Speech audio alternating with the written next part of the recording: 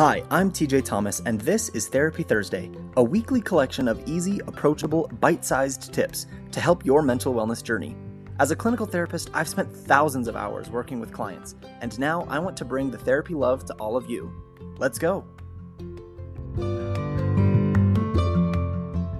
Hello friends, welcome back once again to Therapy Thursday. Today we're going to be talking about the difference between addictions and habits and why the distinction is actually really important. And big announcement for today, Therapy Thursday is now a podcast. It is available on Spotify, Google Podcasts, almost all major podcasting platforms. One exception is Apple Podcasts. I'm working very hard to get it on there as soon as possible, but I'm very excited about this. So if watching on video doesn't work for you, if you're the kind of person who just wants to sit in the car, turn on your podcast while you're driving, whatever, you can now do that with Therapy Thursday, and I'm so excited for what we're going to be able to bring to this podcast moving forward. So with that, let's jump into today's topic. So in my practice, I have a lot of clients who come in, typically teenagers, but some adults as well, who are facing self-diagnosed addictions of various kinds. And one of the first things I do when I have a client coming in telling me that they have an addiction is I ask them to tell me the history of their addiction. To tell me things like, how long has it been going for? What's your frequency of use currently versus when your addiction was at its worst? How has this impacted the rest of your life? How has it impacted your relationships? Maybe your school or your work life, your home life. What are your feelings of self-worth that have come because of this? Because unfortunately, a lot of people self-diagnose themselves with an addiction based on the idea that any activity or habit or thing that you do that you're trying to quit, that you try but you can't seem to stop and you have a hard time quitting, automatically is an addiction. Now, as a therapist, of course, I'm here to help my client with whatever their goal is. But part of helping them with that goal is clarifying and correctly defining what is actually the problem. So here's the deal. For any of you out there who think you might have an addiction to something, just because you do something frequently and you have a hard time stopping it does not make it an addiction. I see this problem happening especially a lot in my religious setting, where I will hear people talking about addictions constantly. People will say they're addicted to this or that or the other, when really they just have a habit. There's a wide range of a spectrum that you can fall on with problematic behaviors, whether we're talking about drugs or alcohol or shopping or gambling or porn or sex or anything else. You can start way over here on just, engaging in the behavior every once in a while. This is just, maybe normal behavior. And of course, your personal morality or religious views or whatever can come into play as to, should you be doing that thing ever at all? And that's a question for a different time.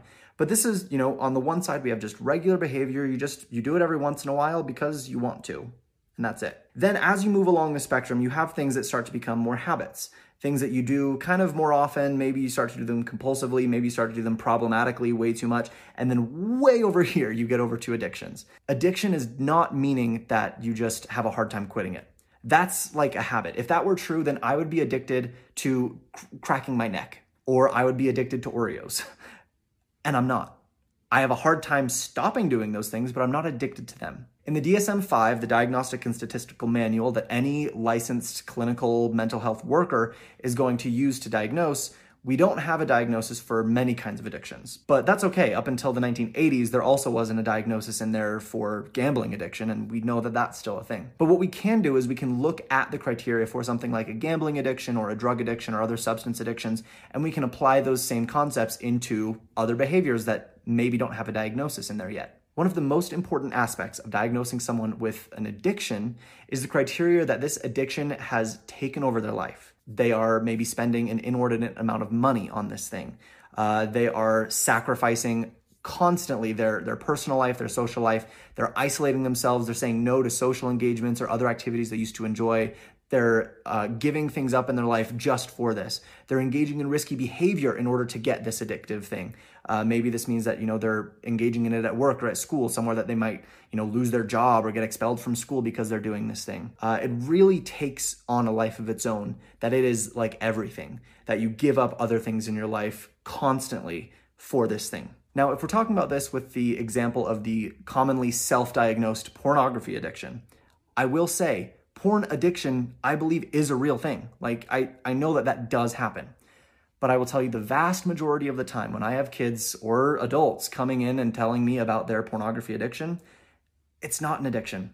It's a habit. It might even be a problematic habit. It might even be a compulsive habit. but it is not an addiction. The reason that this is important to distinguish between is that the way you treat a habit and the way you treat an addiction are very different. We set ourselves up for better success in treatment because we are defining the problem properly. When you do that, you can identify two things. First is, I'm just doing this frequently. It doesn't control me. I'm just choosing to do it.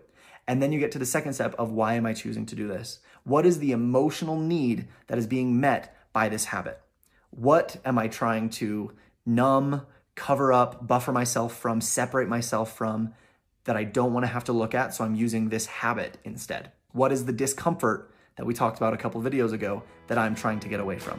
So for me in my clinical work, this is one of the big reasons that I talk with people who tell me that they have an addiction and really work and dig down and say, okay, well, let's see, is this actually an addiction or not? I hope this was helpful for you today. If you have any questions, comments, or topics to request in future episodes, as always, send me a message. I love getting them. And with that, I'll see you next week.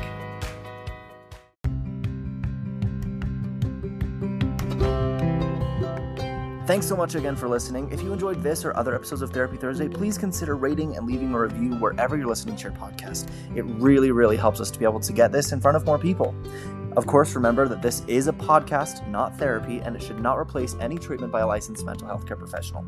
And I invite you to follow me along on my Instagram @TJ Counseling for more mental health tips.